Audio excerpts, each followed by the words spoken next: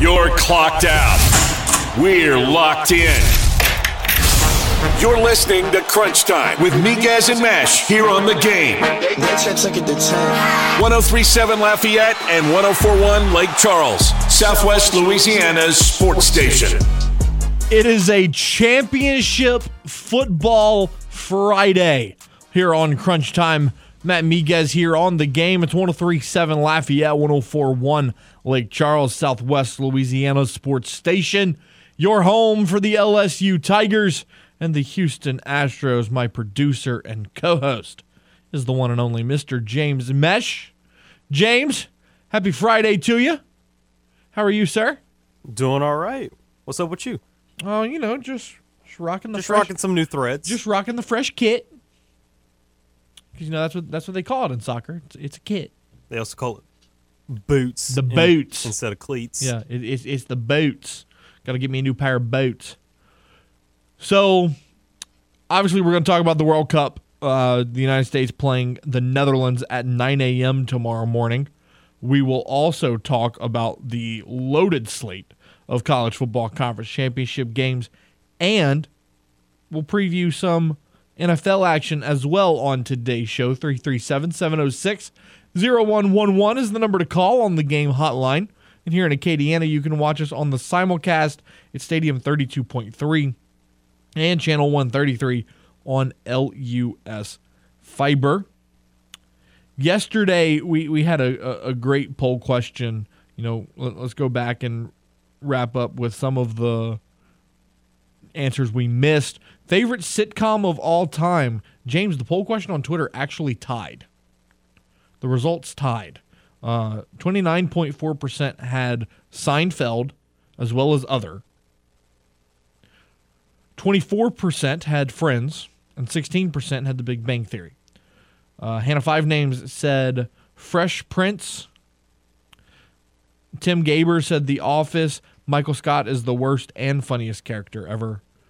Tiger Bait said The Office is so good it holds spots 1 through 5. Somebody said Home Improvement, which is a great one if you've never seen it. Tim Allen, absolutely hilarious. He hosts a home improvement TV show, and it's just absolutely hilarious. Frasier, Cheers, That 70s Show, All in the Family was an interesting one that I thought. Obviously that was a great conversation. We got 85 votes on that poll question yesterday, so kudos to you, the listener. We really appreciate that. So, one thing I want to get into, James, and we'll start by doing this. Let's recap the Thursday night game from last night. It's plain and simple, really. Josh Allen owns the Patriots. He owns them. He is Bill Belichick's daddy. It's just, I don't believe, and you look at his stat line, 22 of 33, 223 yards and 2 touchdowns. It's not world beater numbers, right? But he does enough to absolutely make sure that they are ahead and make sure that there is no comeback from New England. Because even if New England wanted to, it's not like they could. Matt Patricia, who is a former defensive coordinator, could come up with a good enough game plan to score points for offense. And it's crazy because we call him the Patriots' daddy. He's 4-4 against them. So he's got a 500 record against the Patriots. But here's the thing: it's been all of his wins have come recently. Because his first couple of years, they weren't getting wins, but the only time he's lost in the last couple of years was that absolute crazy weather game December.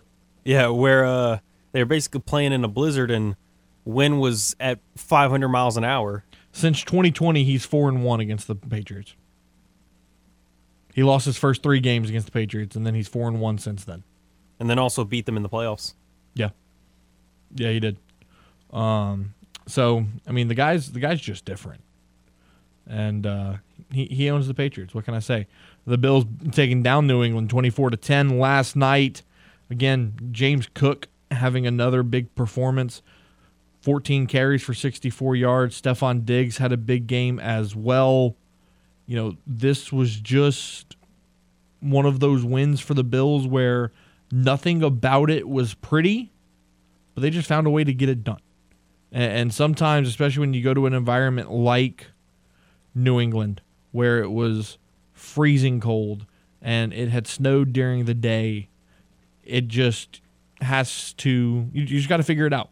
And that's exactly what they did. So kudos to Sean McDermott and his staff, as well as Josh Allen. The other thing I wanted to touch on here in this first segment, did you see the Drew Brees commercial? Did you see that mayhem this morning? I did. I didn't find out about it initially, but once I saw it, I was like, really? So I woke up. Because I woke up getting texts of, oh, Drew Brees just got struck by lightning. And I'm like, what? What are you talking about? I woke up and I'm half asleep scrolling through Twitter because I'm so ingrained to go to Twitter. Literally the first thing I do in the mornings. I pull up Twitter. And so I'm half asleep scrolling through Twitter and I see Drew Brees struck lightning. And I was like, wait, what? It's like, I'm so confused.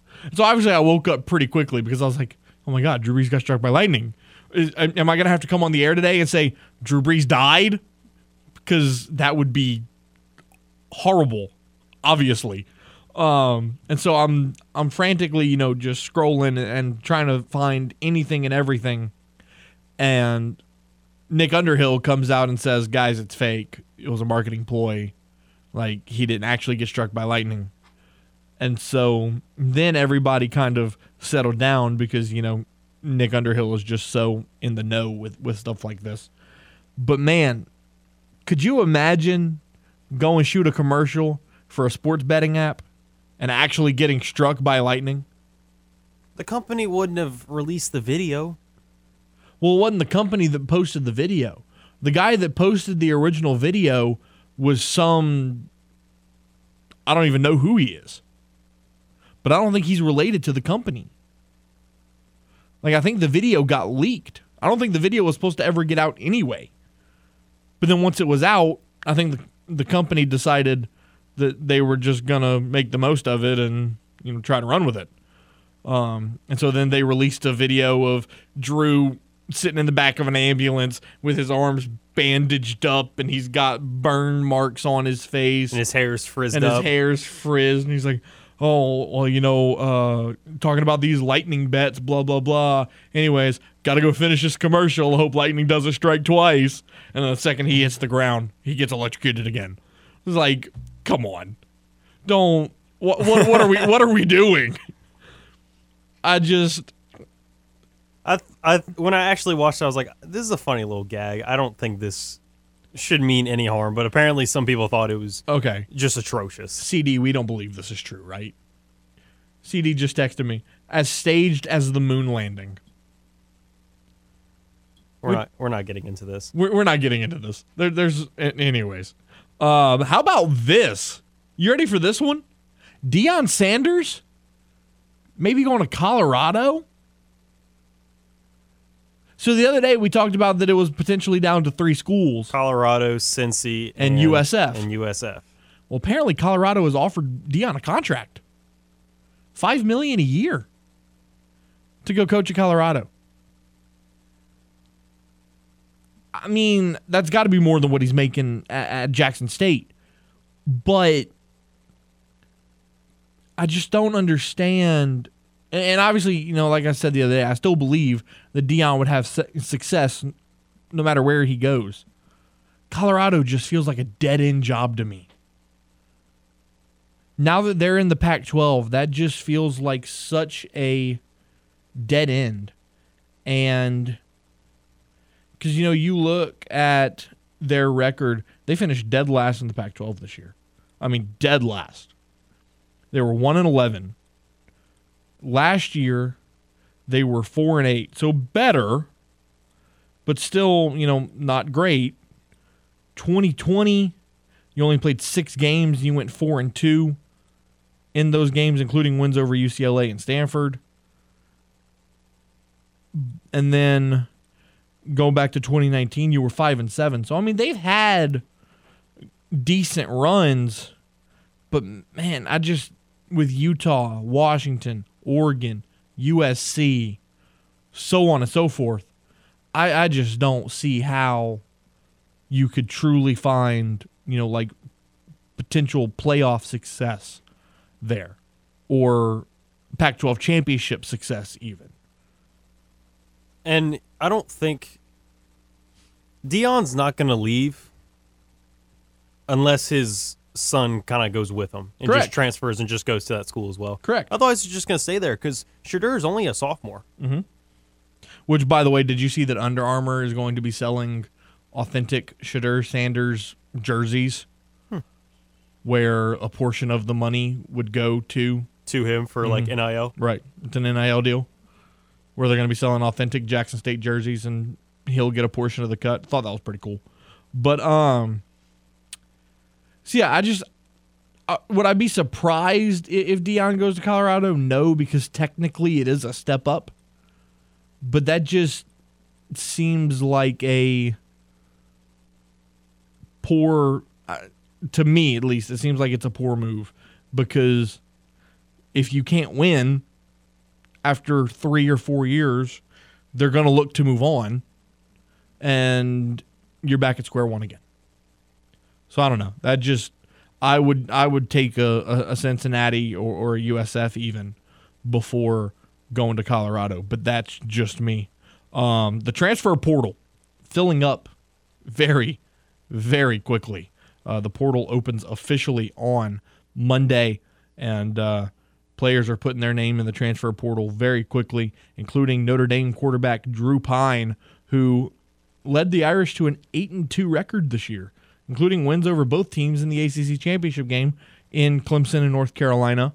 Also, Deshaun Watson comes back this weekend.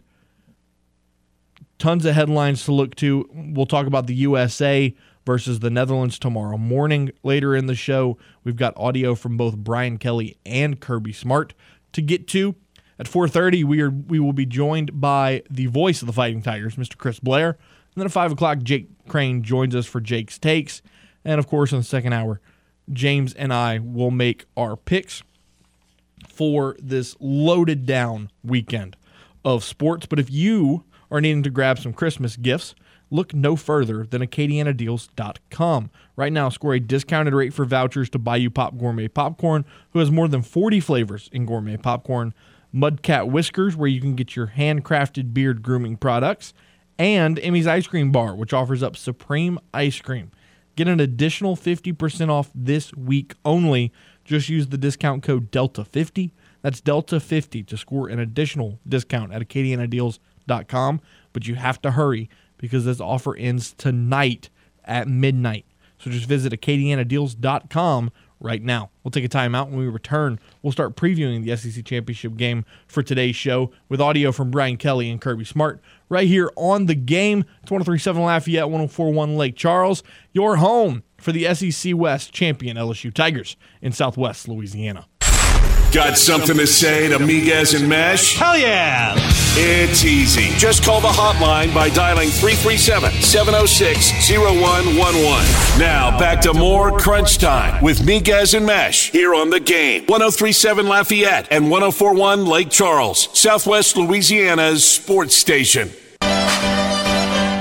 Back here on Crunch Time, Matt Miguez, James Mesh, 20 after the hour. So one more thing about the Drew Brees situation, and then we'll get to the audio. I find it funny. So if you haven't seen it, the jersey that he was wearing is like black and red. So Drew posted on Twitter this morning.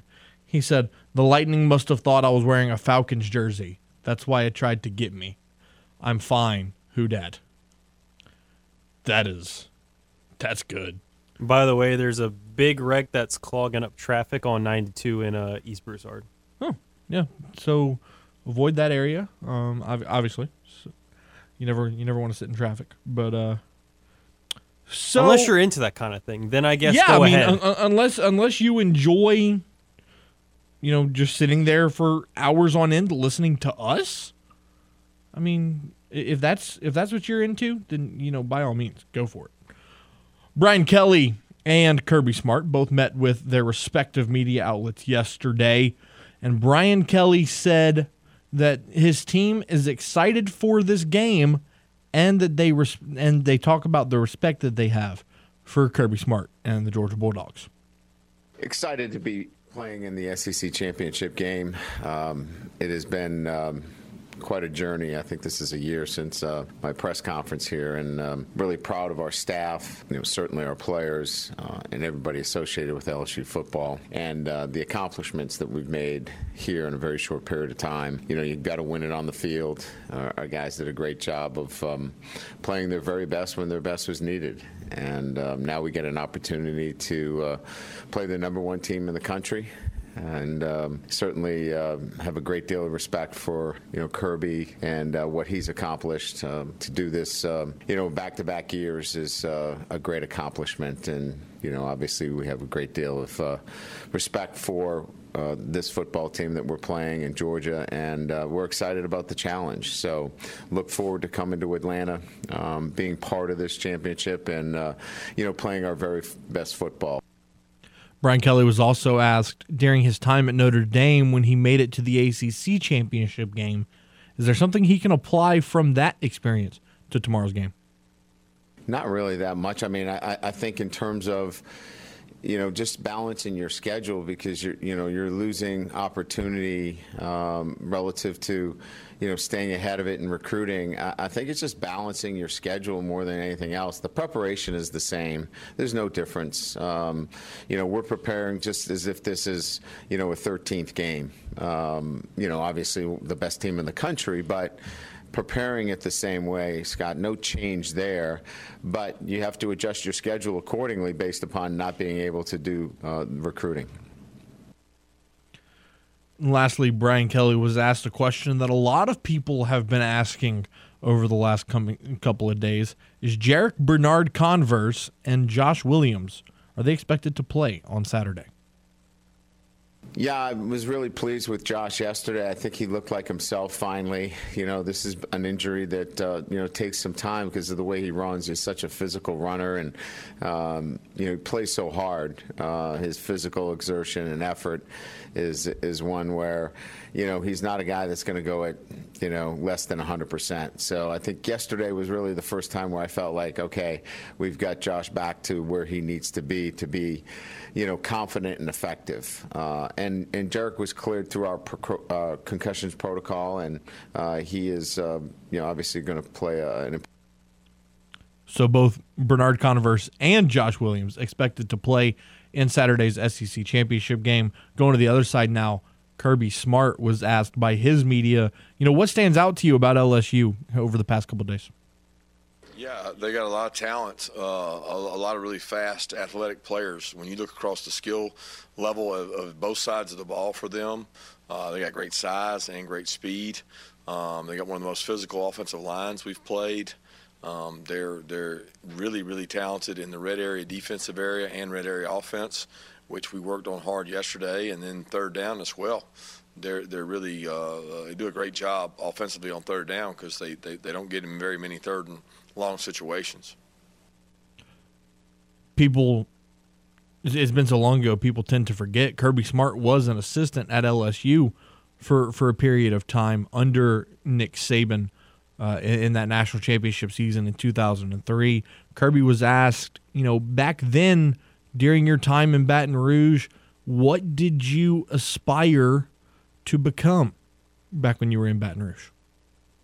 That was quite some time ago, and was my first full-time SEC job, I guess. I'd come off being a graduate assistant at Florida State, and I'd been a full-time assistant at Valdosta State previous to that. But it was my first time coaching in the SEC. It was a really competitive environment, and it was the year following their national championship there in 2003. So a lot of tough times and getting acclimated and a lot of expectations after winning the national championship. And we had a lot of good players coming back. on that team. I think most of the defensive players were back off that national championship team. So it was an exciting year. I learned a lot of football that season. But as far as aspiring to where I am now, there was not really thinking about that then. And then lastly, looking at this game, Georgia obviously will probably be in the playoffs regardless of what happens in tomorrow's game. However, this is a team that still wants to win the SEC championship, considering Kirby only has one during his time at Georgia. The question becomes, how do you keep your guys from tiring out?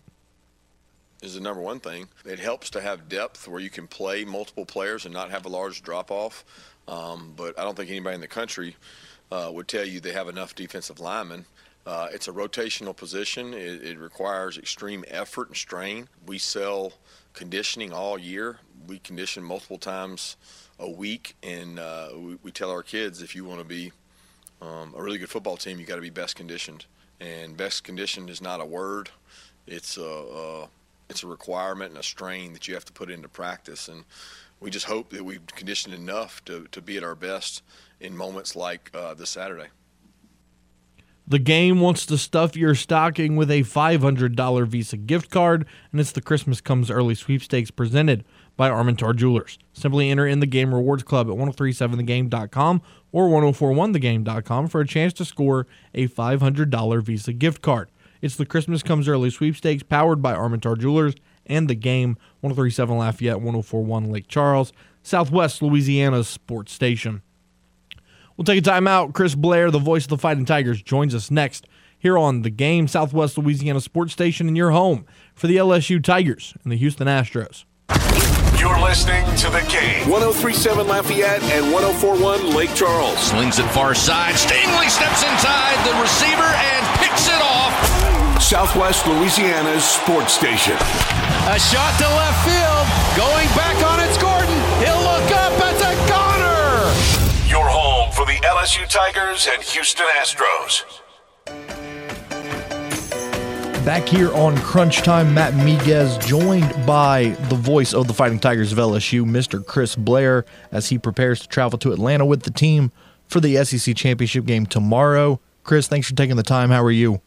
No, I'm great, man. Thanks for having me on once again. It is a big game, big weekend, and I think I've said this 1,000 times this week. Who'd have thunk it? LSU playing for the SEC title a mere 2 or 3 months ago. Yeah, no question about it. It's absolute. I've asked that same thing to multiple people this week. It's just so incredible, almost a year to the day since Brian Kelly was hired, that the Tigers are in this position. It's been, it's been interesting to watch. It's been fun to watch. Is this not just this team in 2022, but as you alluded to, this program get built back layer by layer by layer.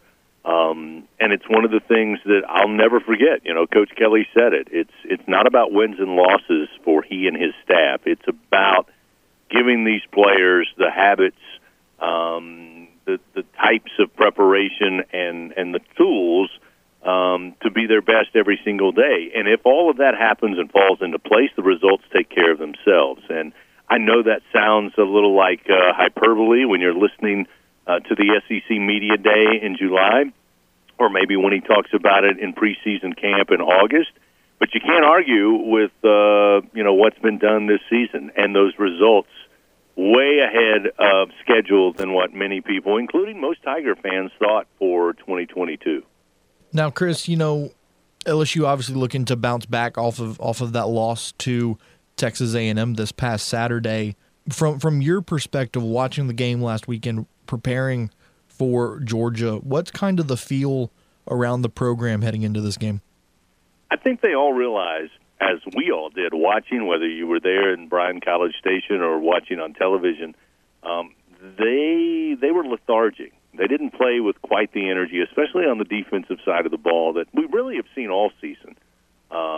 But it looked like they were in position. They had guys in the right place. There were missed tackles. We've seen that a few times this year.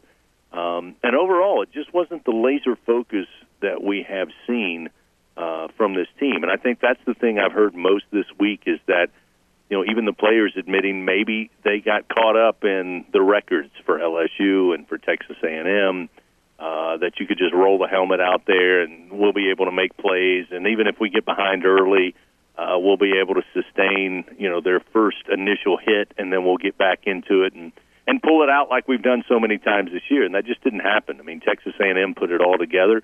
You've got to tip your cap to Jimbo Fisher, who's had a horrible year. The team has been underperforming, but they put it all together for one game, and no surprise it was against LSU in the final game of the season. So, what I've heard this week is we've got to get back to what has made us successful in our preparation and our focus. And, you look back at that swing, the Florida, Ole Miss, and Alabama 3-game set. I mean, they were playing at their best, and they're going to need their best against Georgia because Georgia's the best team by far they're going to face all season. In all 3 phases of the game, this team doesn't have a 2 deep for the Bulldogs. They got a 5 deep, and they took nobody out of the transfer portal. This has all been developed under Kirby Smart in his 7th season. So I think LSU understands that. And, it's easy to sit back for all of us, armchair quarterbacks, armchair coaches, to say that, well, the guys didn't take Texas A&M seriously enough, they weren't motivated enough. Maybe that's true. But I don't think there's any doubt in the world that if that is the truth, they're not motivated and fired up to play Georgia, because all you have to do is turn the film on and you realize that's why they're the reigning champion, that's why they're ranked number 1, and that's why they're the favorite to win it again.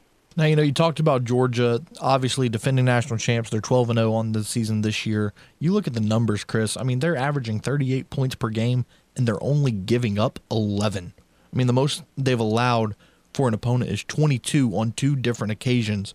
I mean, just talk about the team that Kirby Smart has, led by Stetson Bennett, who is a quarterback that a lot of people doubted going into this season. Well, he's 26-3 as a starter since taking over. And I know, when he took over last year, there were a lot of people that said, oh, my goodness, how can this work? He was a walk-on, then he went to junior college, now he's back, and then he led Georgia to their greatest season since 1980. He comes in this year, and there's still those people doubting. Well, he was a good game manager. Can't make plays. He's got to rely on the people around him. Okay. He's still winning football games, and he's making plays. Now, he does have some great targets to throw to. It helps when you've got giants on the field like Brock Bowers and Darnell Washington, and you got a talented receiver in Ladd McConkey and a good running back in McIntosh. All of that helps, don't get me wrong. But I think you can't sell short what Stetson Bennett has done, and it's a great college football story. And as much as I'd love to beat Georgia, I do have to admit Stetson Bennett has outdone the doubters in his career at Georgia, and it's a good thing because it didn't come right away, and he had to work at it. And sometimes I think there's not enough young people these days that want to do that. They want instant gratification right then and right there, and if it doesn't happen, they move on and go try to find it somewhere else. And Stetson stuck with it. And the defense is incredible. I mean, they're second in the country, as you pointed out, 11.3 points per game. They played not their best game against Kentucky on the road in Lexington, where I grew up, and that time of the year and that temperature, it's miserable in Lexington. Georgia did not want to be there, and yet their defense gave up, 6 points, and they only scored 16. So they're a team that can win with defense. That's why, again, as I said earlier, LSU's got to play their best game. Everybody has to be laser-focused on their job, and they have to do it well because there's absolutely no room for error against this Bulldog team. Chat with Chris Blair, the voice of the Tigers. Now, I heard somebody say earlier this week that Jayden Daniels is going to play, but the way that it was worded was that he may not be able to Jaden like he normally Jadens. Where is Jayden Daniels at in terms of preparing for tomorrow's game? Well, we'll have to wait and see. I talked to Coach Brian Kelly on Thursday, and he said Jayden had a great week of practice, that being the low ankle sprain, which is really radically different from a high ankle sprain, that he was in the training room for 10 hours a day, beginning Sunday and Monday, to make sure he would be ready to go. And he said on Wednesday and on Thursday that he looked like Jayden of old. So we'll have to wait and see. Again, we'll give the eye test come Saturday around 3 o'clock. But all indications are he's as close, if not 100%, going into this game, which, again, LSU's going to need. And then another player that LSU's going to need against the Bulldogs tomorrow, because one thing we talked about with their defense, their running game their running defense is incredible. They're going to need Josh Williams tomorrow. What's the latest on the former walk-on running back?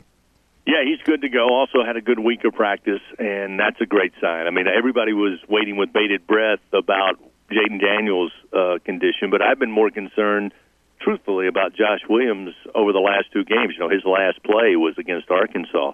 So I was excited to hear that Josh is back, should be good to go, and not only because Josh has really come into his own. He's another great college football story, by the way. And he's, got 2 100-yard rushing games this season.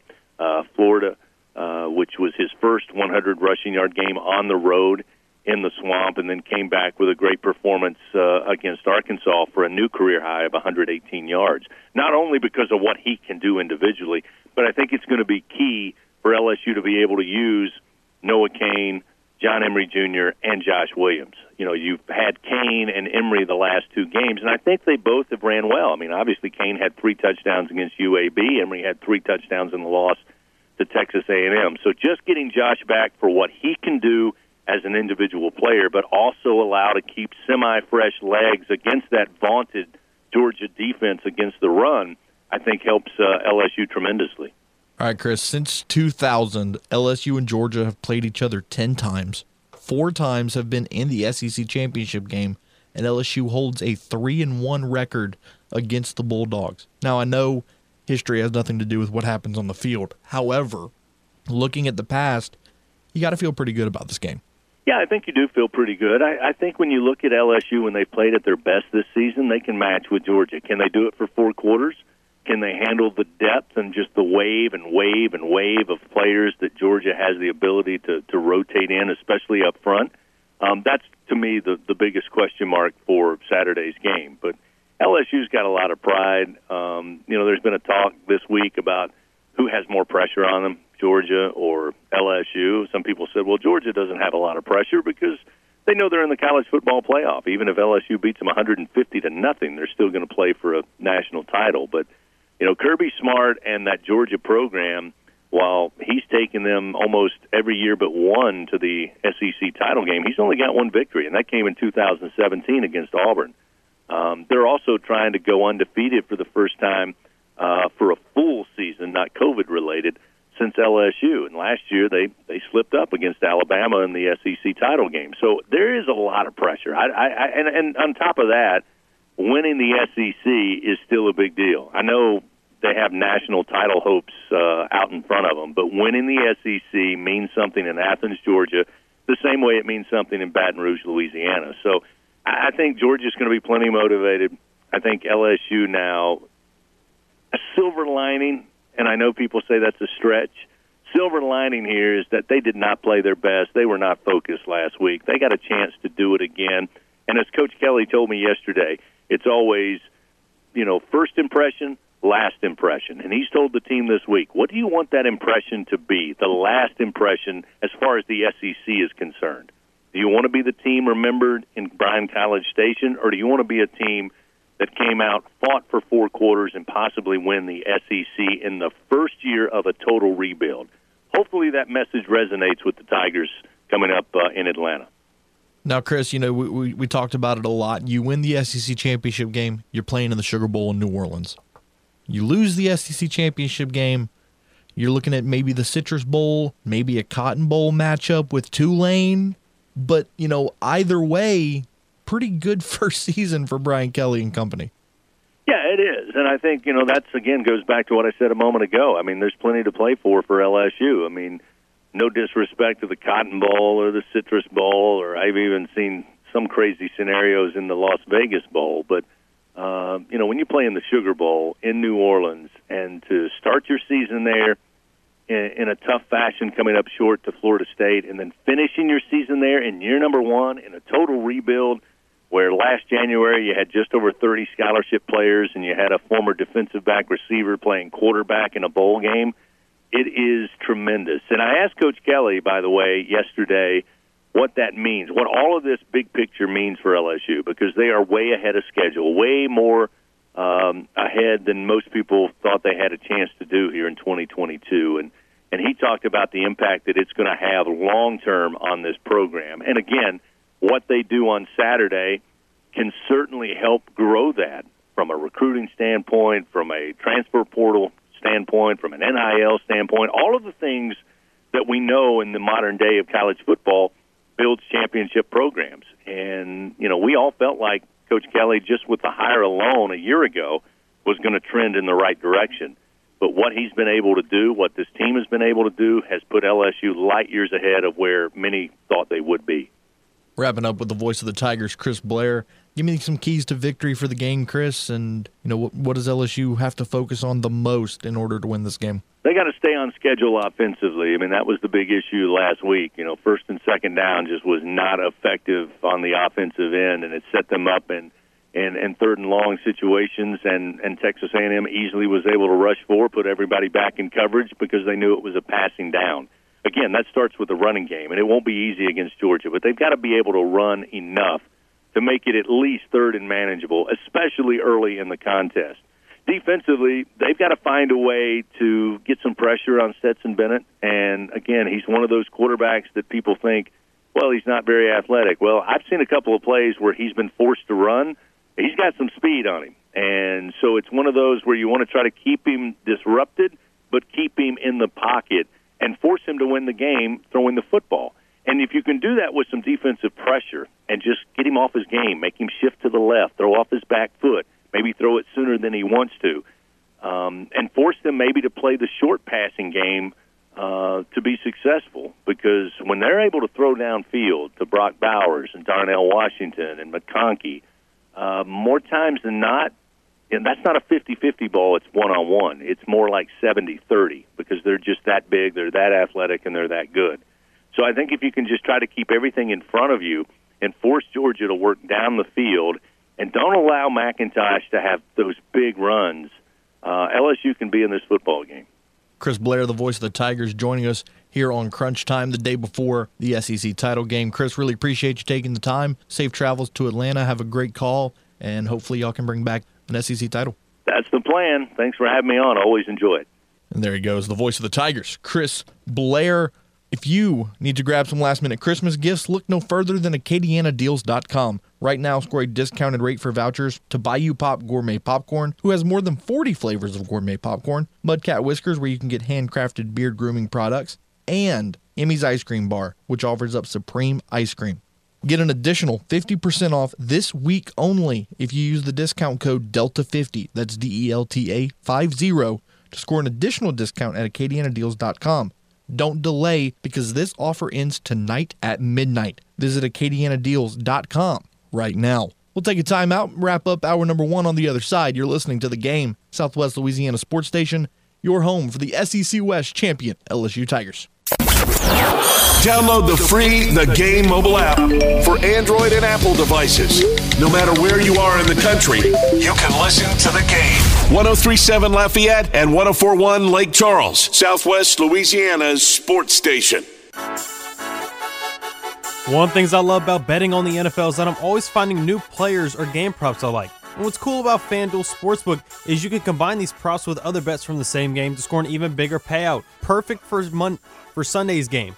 I'll take the Dolphins money line, the over on Tua Tagovailoa's passing yards, and then a Deebo Samuel anytime touchdown.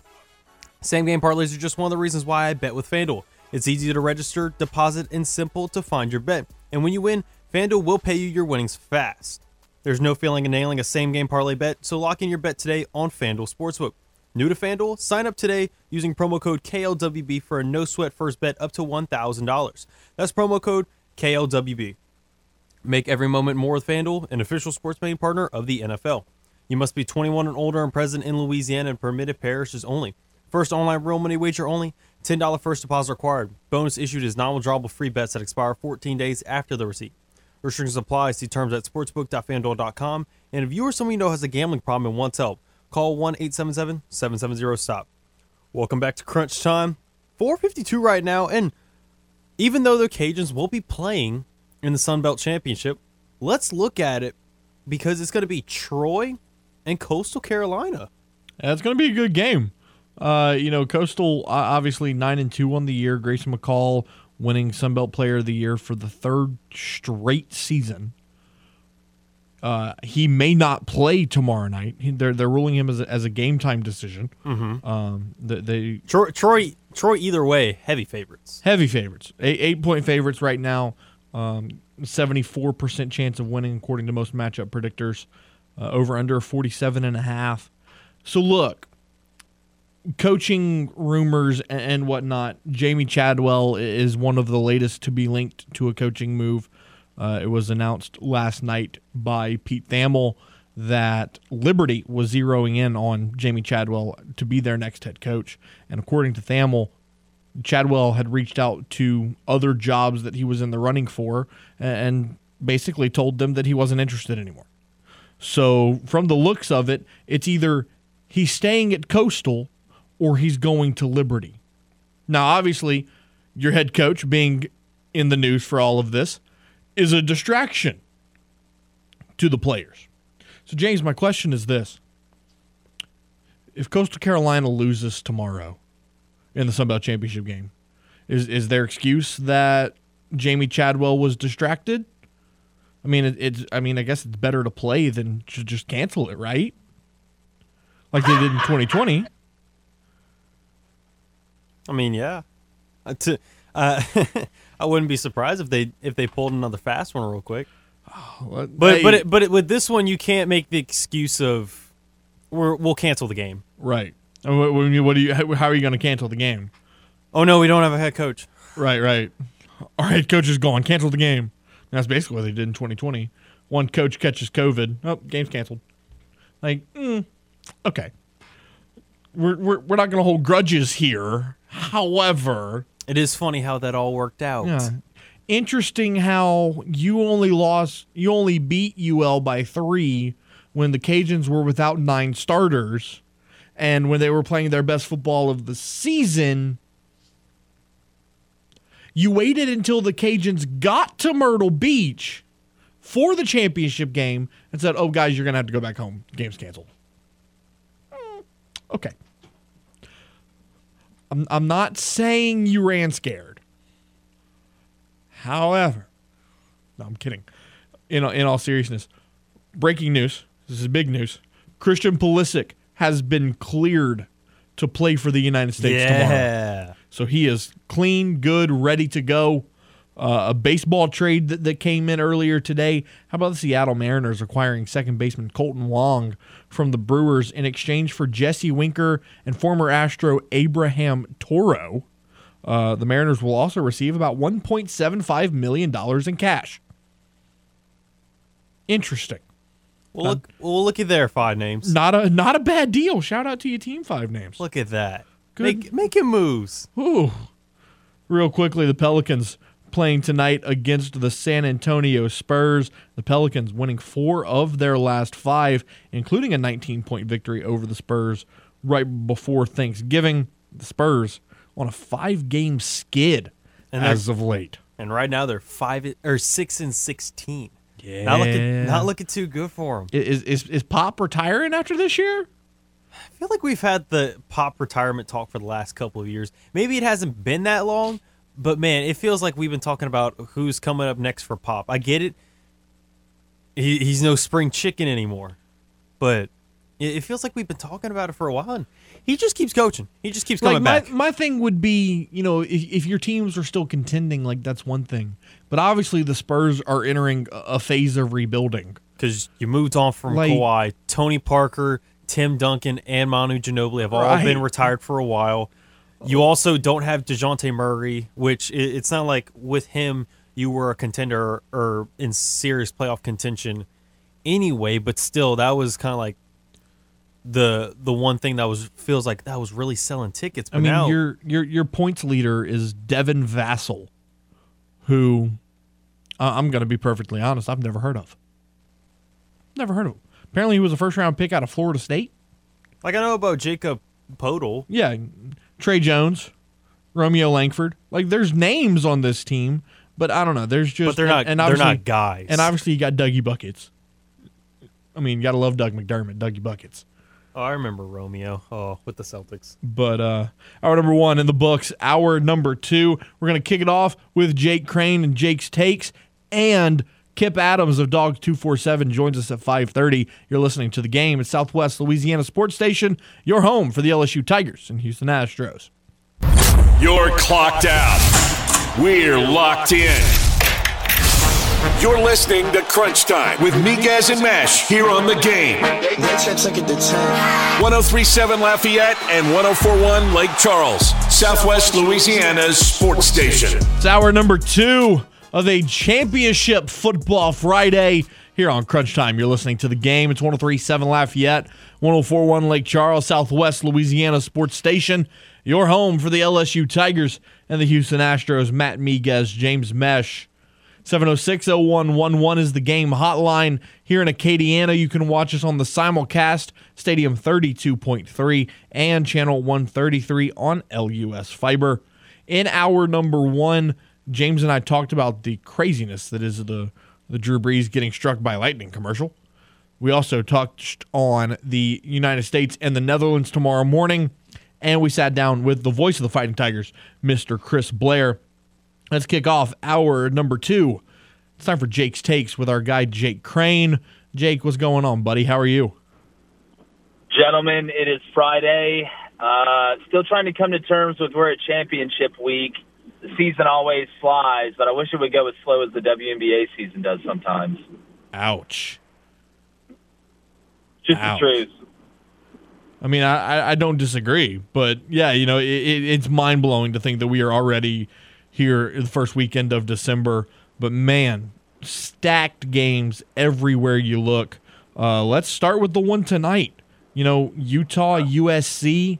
The Utes have a 1-point victory over the Trojans from earlier this year. USC playing great football. Caleb Williams probably going to win the Heisman Trophy. They are a 3-point favorite inside the Death Star that is Allegiant Stadium in Las Vegas. Who you got? You know, I think it's going to be a hell of a game. When you look at Utah, and you know, most of their losses, really in all of their losses in big games, Cam Rising has turned the ball over late, which is very, you know, un-Cameron Rising-like after what we saw him do last year coming in game 2 or game 3. But I think he's going to have a chance to have the ball late with a chance to win it. I just feel like USC has so much momentum right now. Caleb Williams and that offense is operating at such a high level. They're never out of a big play because of his ability to extend the play both inside the pocket and outside the pocket while keeping his eyes downfield. I think USC finds a way. Utah is a very physical team. They're going to fight. This is kind of a redemption game a little bit for USC, and it's hard to beat a good team twice. So I like USC somewhere around, you know, 43-40, 47-44-ish, something like that. Yeah, you know they're not going to play defense in this game. Yeah, defense is truly optional. So, but before we continue with the championship previews, I meant to ask you this right off the top.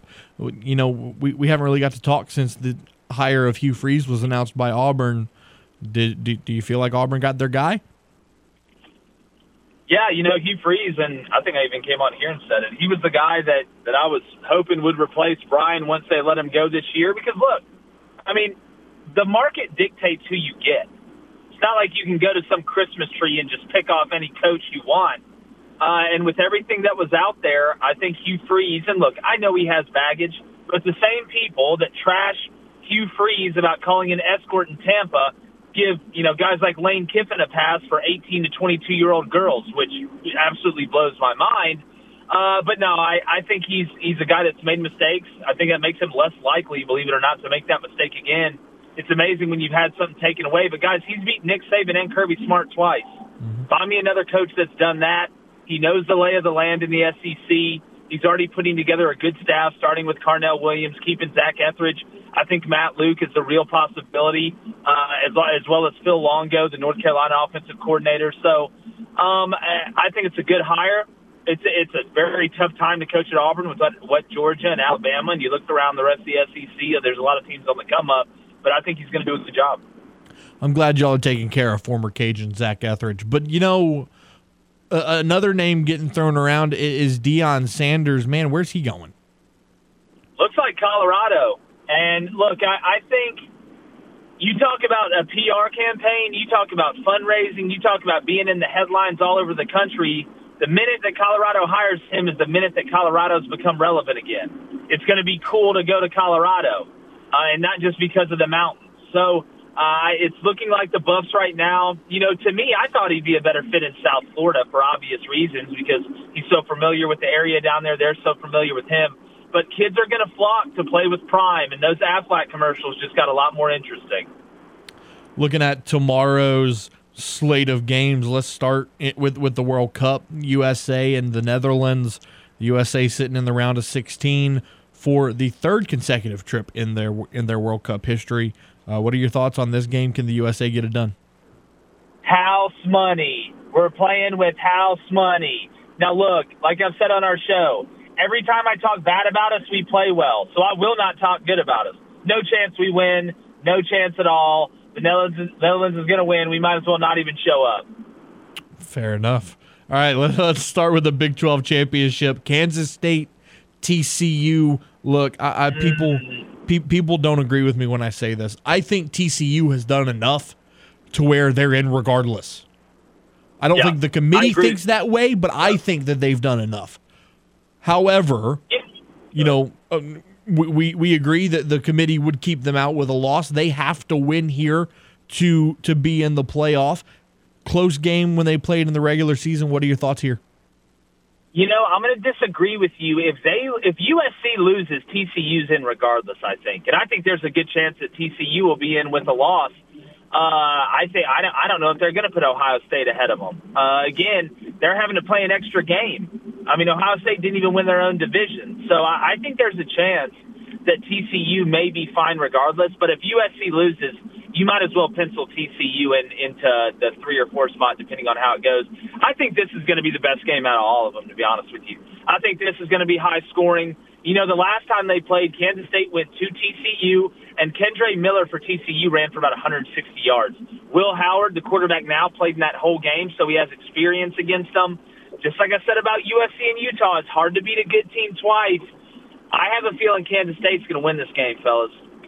I actually don't disagree. I think the Wildcats are going to win this one as well.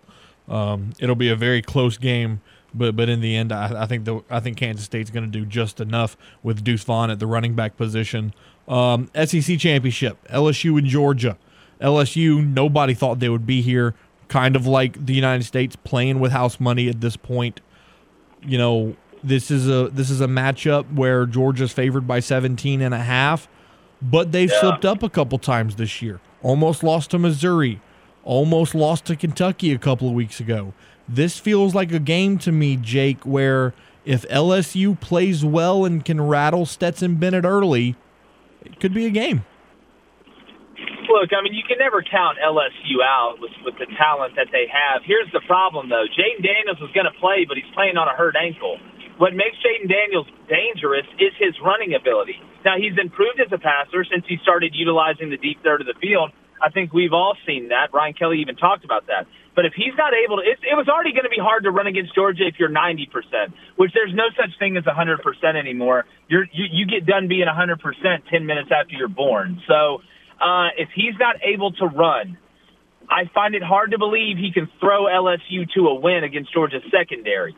I do, however, think that LSU's defense, the secondary, has really outperformed what I thought they were going to do in every game except Tennessee. And that was when Tennessee was absolutely rolling with Hendon Hooker in the gang. I do think Georgia wins, but I think LSU covers. Tulane, UCF. Rematch. You know, look, when you look at Tulane, you got a veteran quarterback. You've got veteran guys at different spots, and you know what you're going to get from UCF. Gus Malzahn is running the same stuff that he ran at Auburn. There's not going to be any surprises when it comes down to what UCF is going to run. My biggest thing is, can Tulane stop John Reese Plumlee when he does run? Because it's truly 11-on-11 football when the quarterback runs and the running back blocks. I think they make the adjustment. I think the momentum they got from Willie Fitz returning and not going to Georgia Tech has been a huge shot in the arm to that program. And they're embarrassed after what happened against UCF last time. I mean, they were on national TV. They had the spotlight, and they didn't play very well. I like Tulane in this game. Yeah, roll wave, absolutely. How badly does Michigan beat Purdue? Well, look, I just think they're going to smush them. I mean, I don't know another way to put it. When you look at Michigan's offensive line and Michigan's defensive line, I mean, Purdue hadn't been able to run. They couldn't run the ball in an inter-squad scrimmage, let alone against somebody else. I don't see. Aiden O'Connell's going to have to throw it 45 times. And by doing that, you're going to throw a couple interceptions. I think Purdue may scare them a little bit early, but Michigan's going to do what they've done all year. They're just going to lean on you and smush you. That's just what they do. And then lastly, Clemson and North Carolina.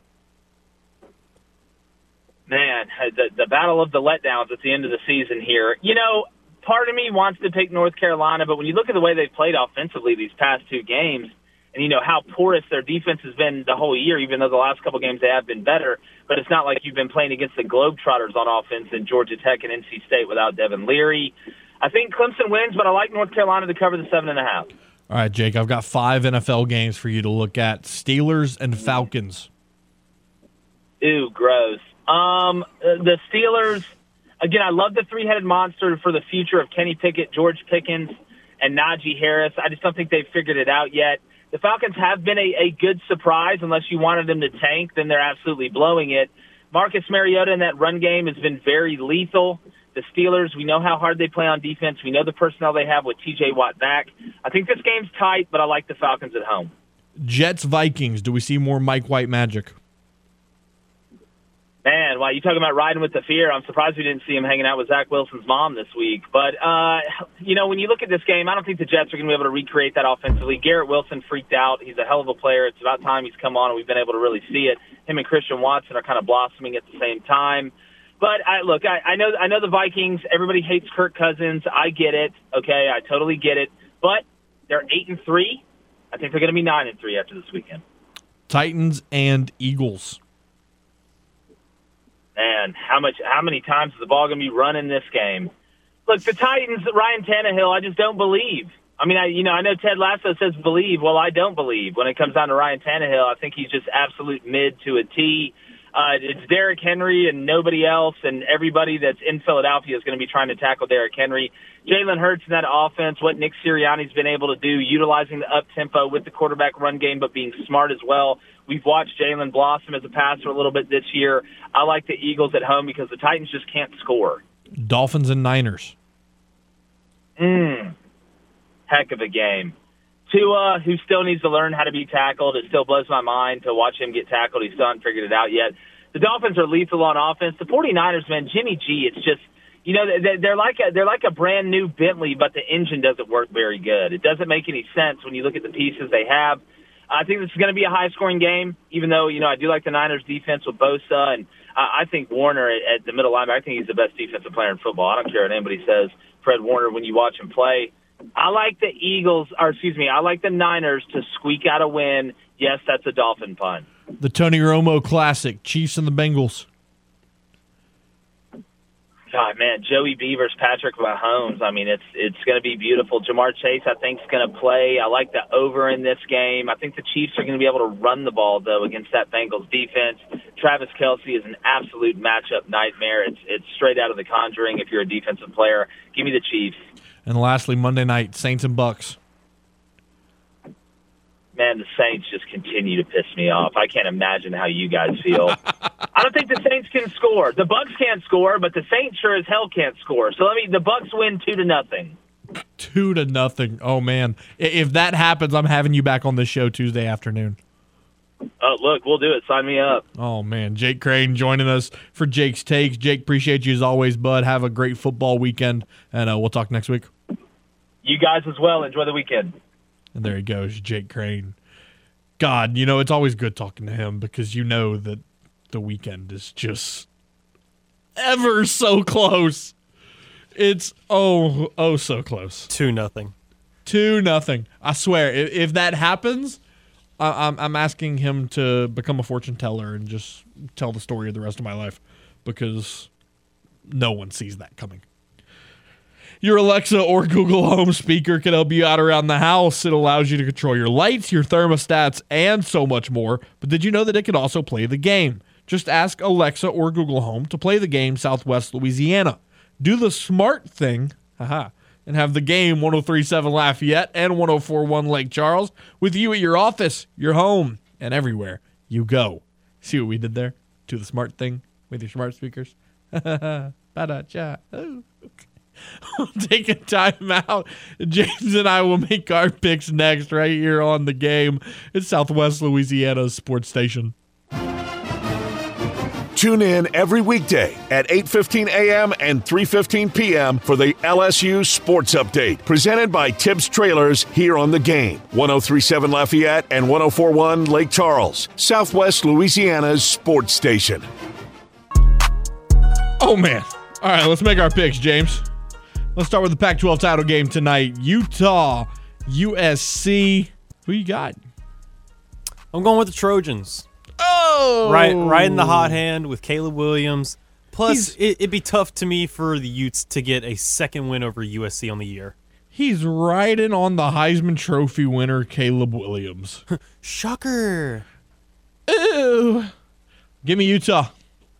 Wow. I think Cam Rising has a big game tonight, and Utah wins it again and just wrecks some havoc on the college football playoff. I'm a man of chaos, and I'm here for it. TCU, Kansas State. I'm going to go with Kansas State on this one. This is where I think the chaos starts to come into place. Because even though you and Jake believe that whether TCU wins or loses, they'll still be in for the playoff.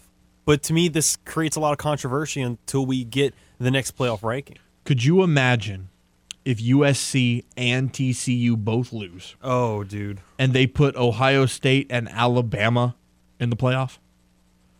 Utter chaos. Holy moly.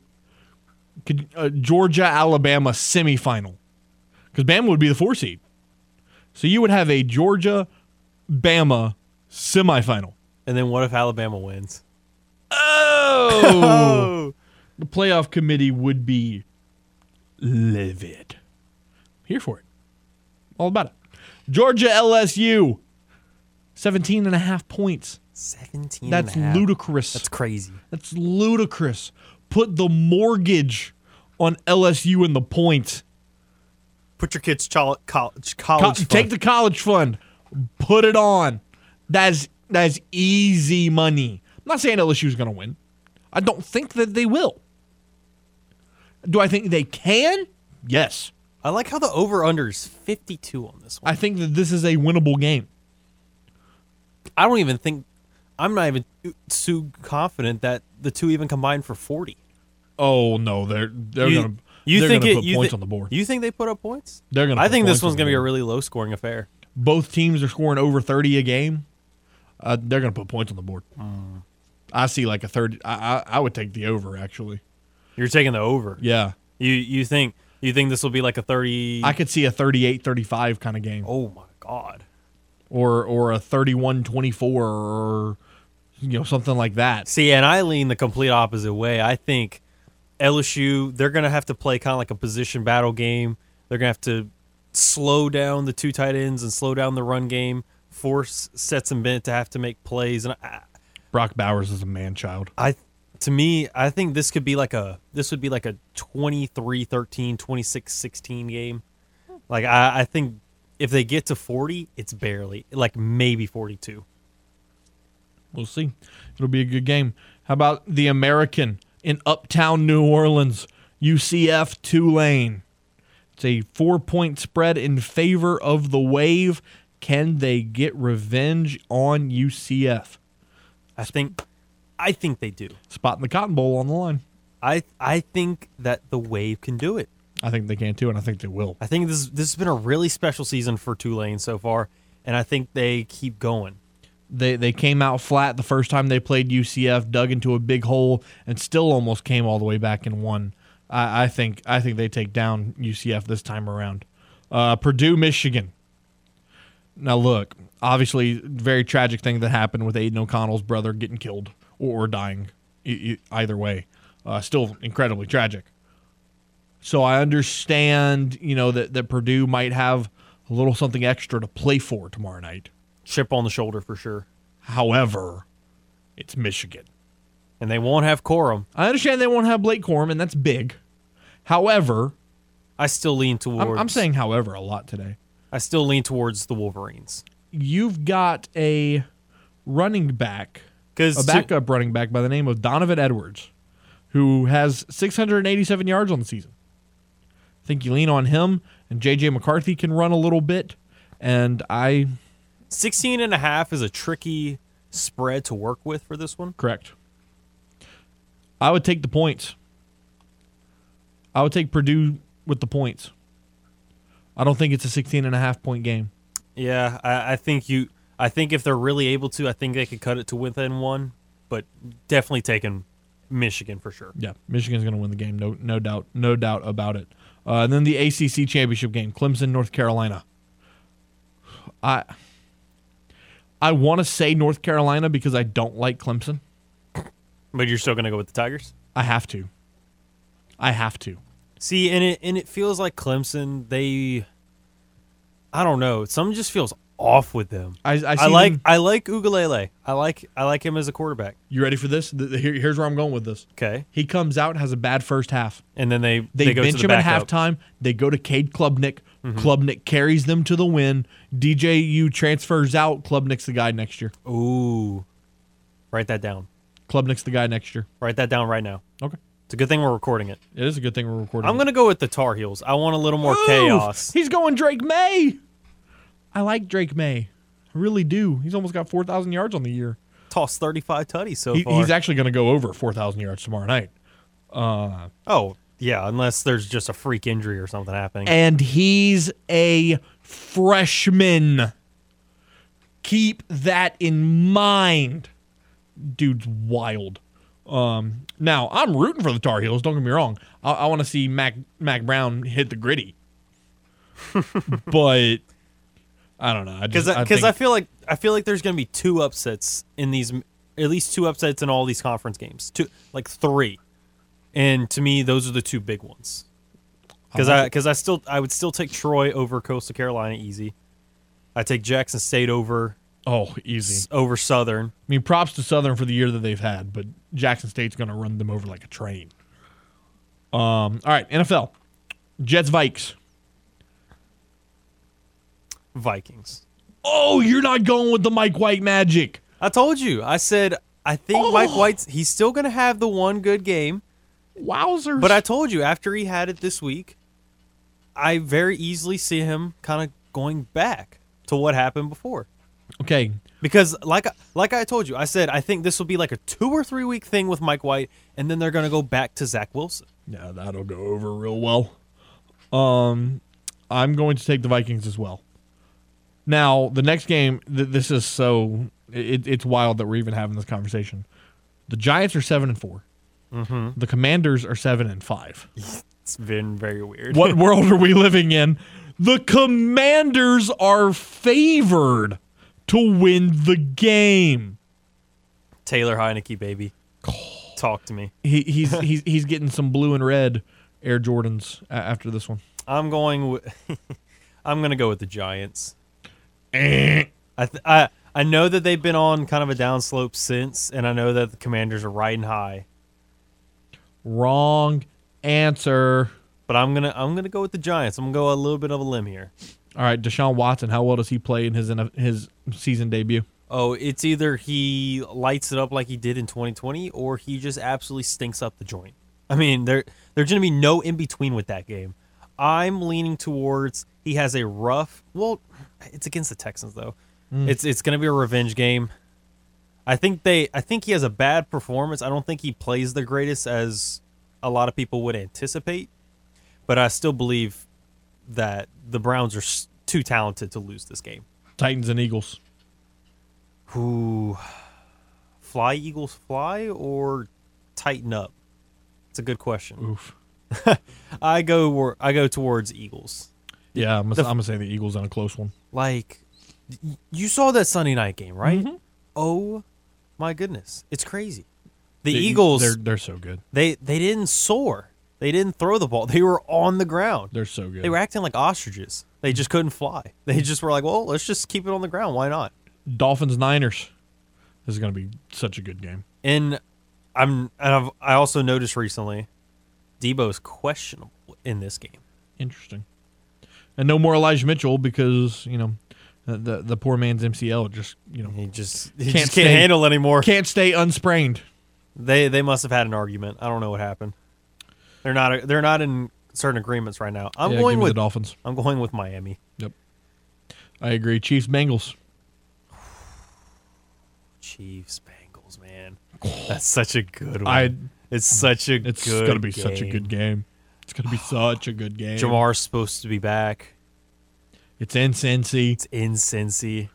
It's a rematch of the AFC title game last year. However, if you saw that statistic from last time, Chiefs, they've only lost 2 games in the last 3 years between November and December. Yeah, they're pretty good at this time of year. But that one, I think one of those games was against Cincy. Probably. Give me Cincy. I'm taking Burrow. Give me Cincy. Burrow magic, baby. Why not? You finally get Jamar back.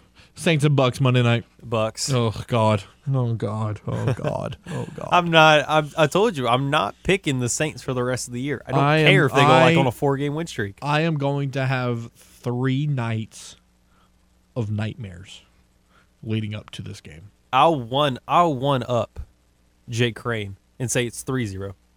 Oh, 3-0. Ryan Suckup from 58 yards in overtime as time expires. Another conference championship game tomorrow that I forgot about. Let's look at the MAC.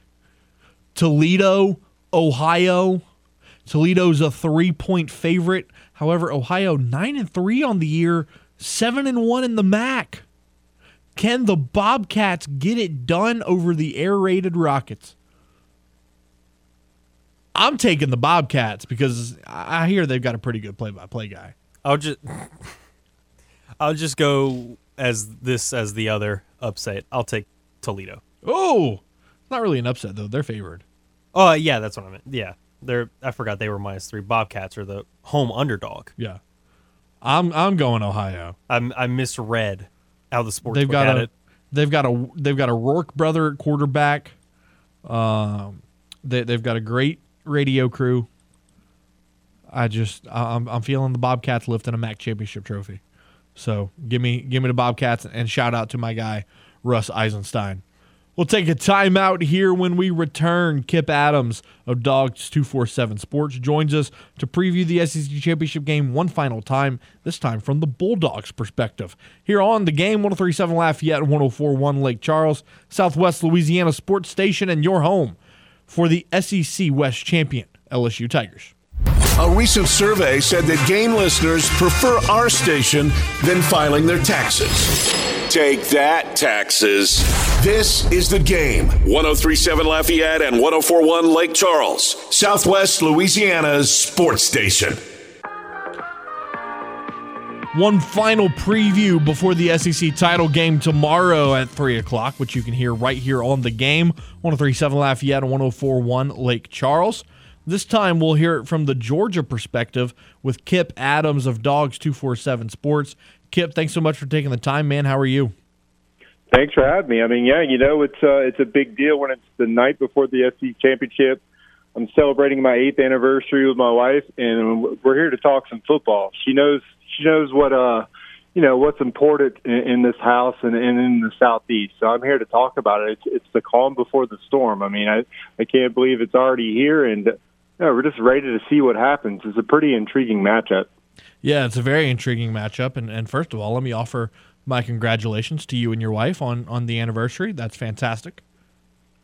Oh, thank you so much. Well, it's always kind of a big deal. We have a Southeastern Conference household. She swam at Auburn. It's always a big deal, whenever the SEC championship weekend is here. And, we've seen some pretty good games. I think this one has a chance to be, sneaky good. I know a lot of these conference championships this weekend kind of look like they could be some, blowouts. I know Georgia's favored by a lot, but there are some situations here where this game could get a little messy and a lot closer than people think. All right, so let's look at it. 12-0 on the year. Georgia's got wins over Oregon and Florida and Tennessee and Kentucky. And, they've done it in pretty convincing fashion, scoring 38 points per game, only giving up 11. Just kind of talk about this season as a whole up until this point, being led by a quarterback that even now people still don't 100% believe in.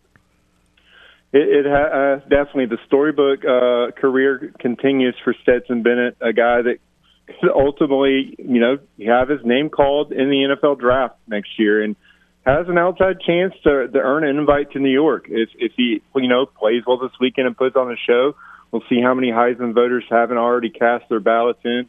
We have a pretty good idea who's the leader in the clubhouse, to take the award, but just getting an invite would just be an incredible addition to his story. But, I think for Georgia, you look at that margin of victory. Last year it was 26.9 points.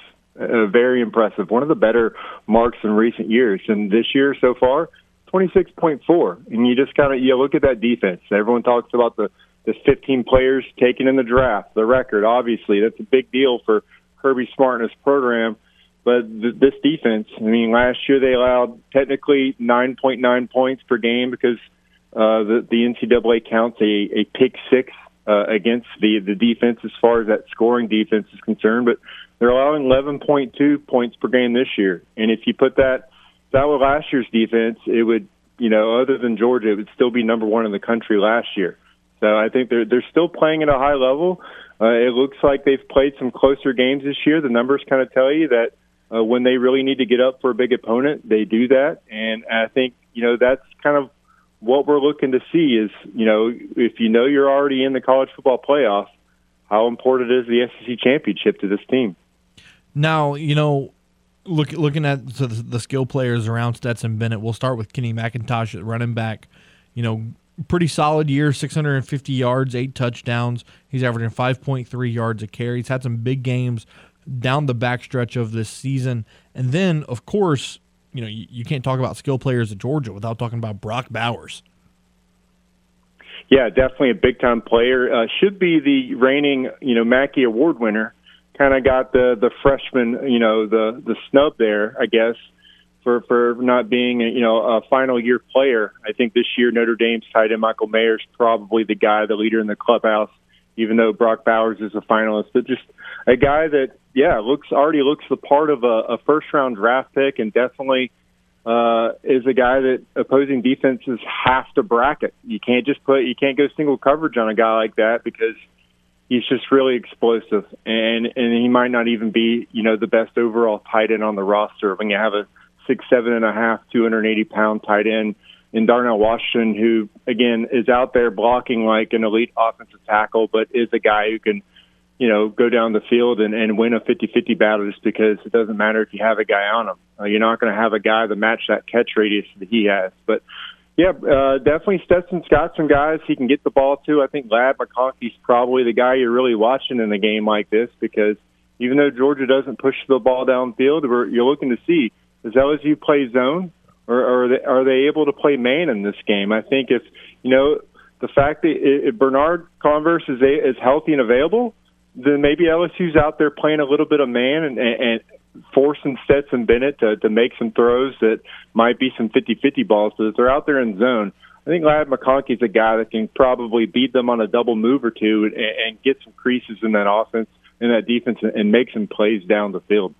Talk about in the trenches for this matchup. Georgia's offensive line against that stout front four for the Tigers. What do you like in that matchup? Yeah, both lines of scrimmage are just so intriguing in this game, and I know in the SEC that's always going to be a big storyline. That's how programs are built in this conference, and I think it's really intriguing right now because you look at LSU's front. You got Jacqueline Roy out there, B.J. Ojolari, and Mekhi Wingo playing outstanding football. Ali Gay as well. Those guys can give Georgia's offensive front some issues, even though this offensive line is playing a lot better in the run game the last couple of weeks, and it's one of the top 2-3 pass blocking units in the country.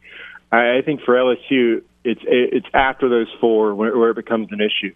If Georgia's maintaining drives and able to convert on a couple third downs, and LSU has to substitute further on drives, I think Georgia might be able to lean on them a little bit and really get into that run game, which has been more productive the last couple of weeks because I think Georgia's kind of changed that philosophy.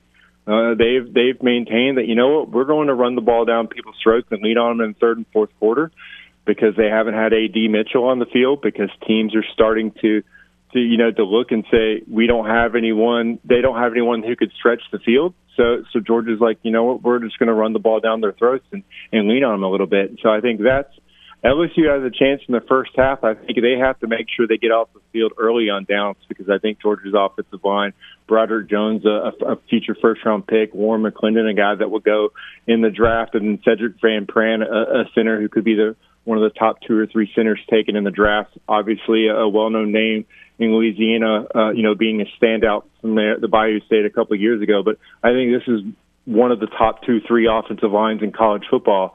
So if you're LSU, you don't want to keep them on the field very long.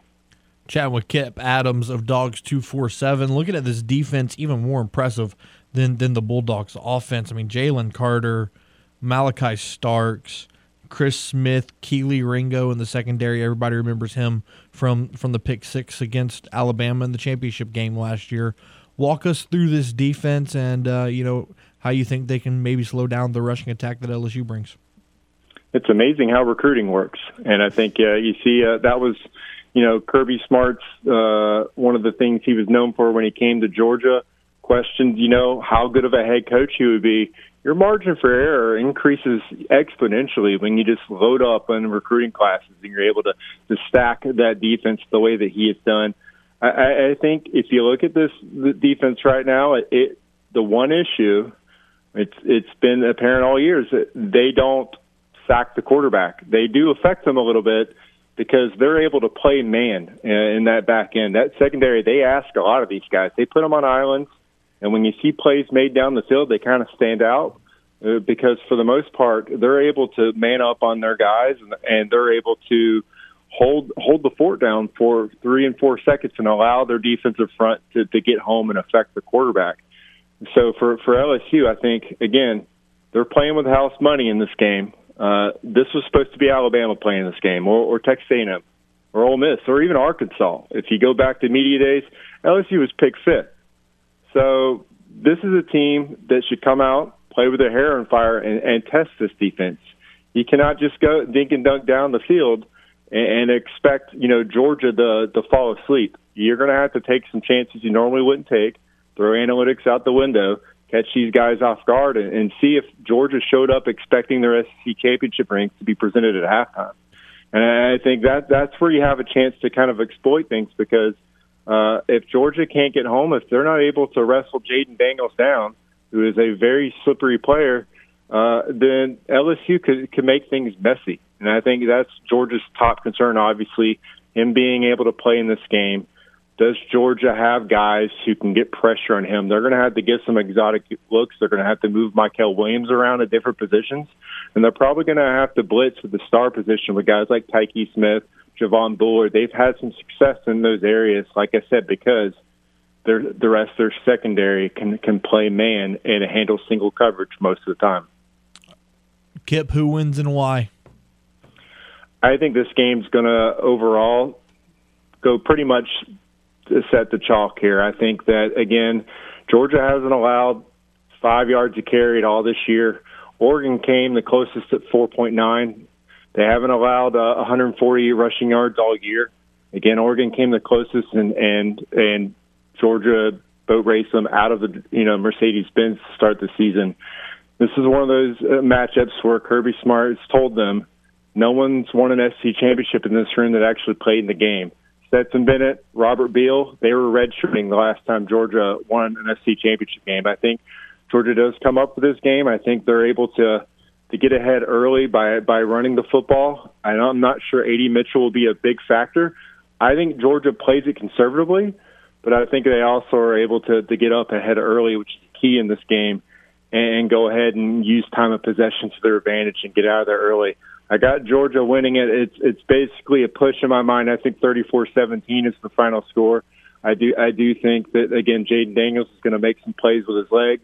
I think Josh Williams being back is huge because he's obviously been a standout in the run game as well. If Jaden Daniels can stay healthy, I think LSU can kind of hang in there at halftime. I do think Georgia pulls away in the second half. Kip Adams of Dogs 247 Sports joining us. It's a de facto home game for the Bulldogs tomorrow in the ATL. Kip, really appreciate you taking the time. Enjoy the game tomorrow, and we'll talk to you again, my friend. Thanks for having me, guys. And there he goes, Kip Adams. If you were looking for great stocking stuffers for this holiday season, look no further than the Game Clubhouse at 1037thegame.com or 1041thegame.com. As a member of our rewards club, you can score excellent prizes like a $150 gift certificate to Mr. Lester Steakhouse at Cypress Bayou Casino Resort or a $25 gift certificate to Mabel's Kitchen at Cypress Bayou Casino Resort. But you can only score these great stocking stuffers by becoming a member of the Game Clubhouse at 1037thegame.com or 1041thegame.com. It's free. It's simple. Sign up today. We wrap up the week next here on The Game, Southwest Louisiana's sports station. From the Louisiana Raging Cajuns to the latest with the New Orleans Saints and Pelicans, Miguez and Mesh cover it all. I'm not worried. I think it's something that I can get under control. Now back to more Crunch Time with Miguez and Mesh here on The Game. 1037 Lafayette and 1041 Lake Charles, Southwest Louisiana's sports station. Wrapping up here on a championship football Friday edition of Crunch Time. Matt Miguez, James Mesh. James, doesn't look like Justin Verlander's returning to the Astros, which is kind of sad. It sucks, but I mean, we kind of anticipated that. Also, other Astros news, Jason Castro has announced his retirement from baseball. Props to Casty. Appreciate everything that he did while in an Astros uniform. You know, Aaron Judge still doesn't have a team. Interesting to see what will happen there with winter meetings starting on Monday. Come to a team that actually wins. Uh-oh. Oh. Jose Abreu, Aaron Judge, Yordan, Pena, Altuve, Tucker, Bregman. It's like all in one order. Yikes. Imagine that. That would be brutal. Who can afford that? However, James Click did say that they would go into the luxury tax if they needed to.